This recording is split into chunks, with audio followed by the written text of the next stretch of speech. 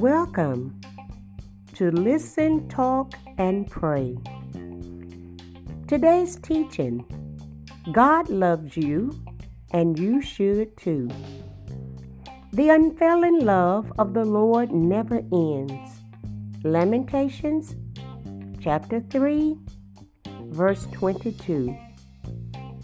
Face it, sometimes it can be tough to respect yourself, especially if you are feeling like a less than perfect citizen living in a world that seems to demand perfection. But before you go headlong into the self-criticism mode, think about this.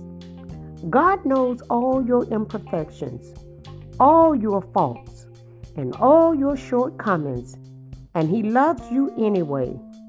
And because God loves you, you can and you should feel good about the person you see when you look into the mirror. If you have ever had the feeling that you simply don't measure up, perhaps you have been measuring yourself by society standards, not God's. If so, it is time to start worrying less about impressing other people and more about pleasing God, starting right now. I close.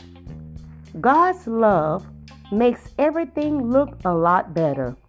When you invite the love of God into your heart, everything in the world looks different, including you.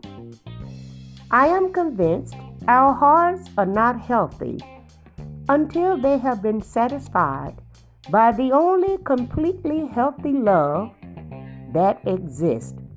That is the love of God Himself. This has been May Godfrey, encouraging you to keep growing.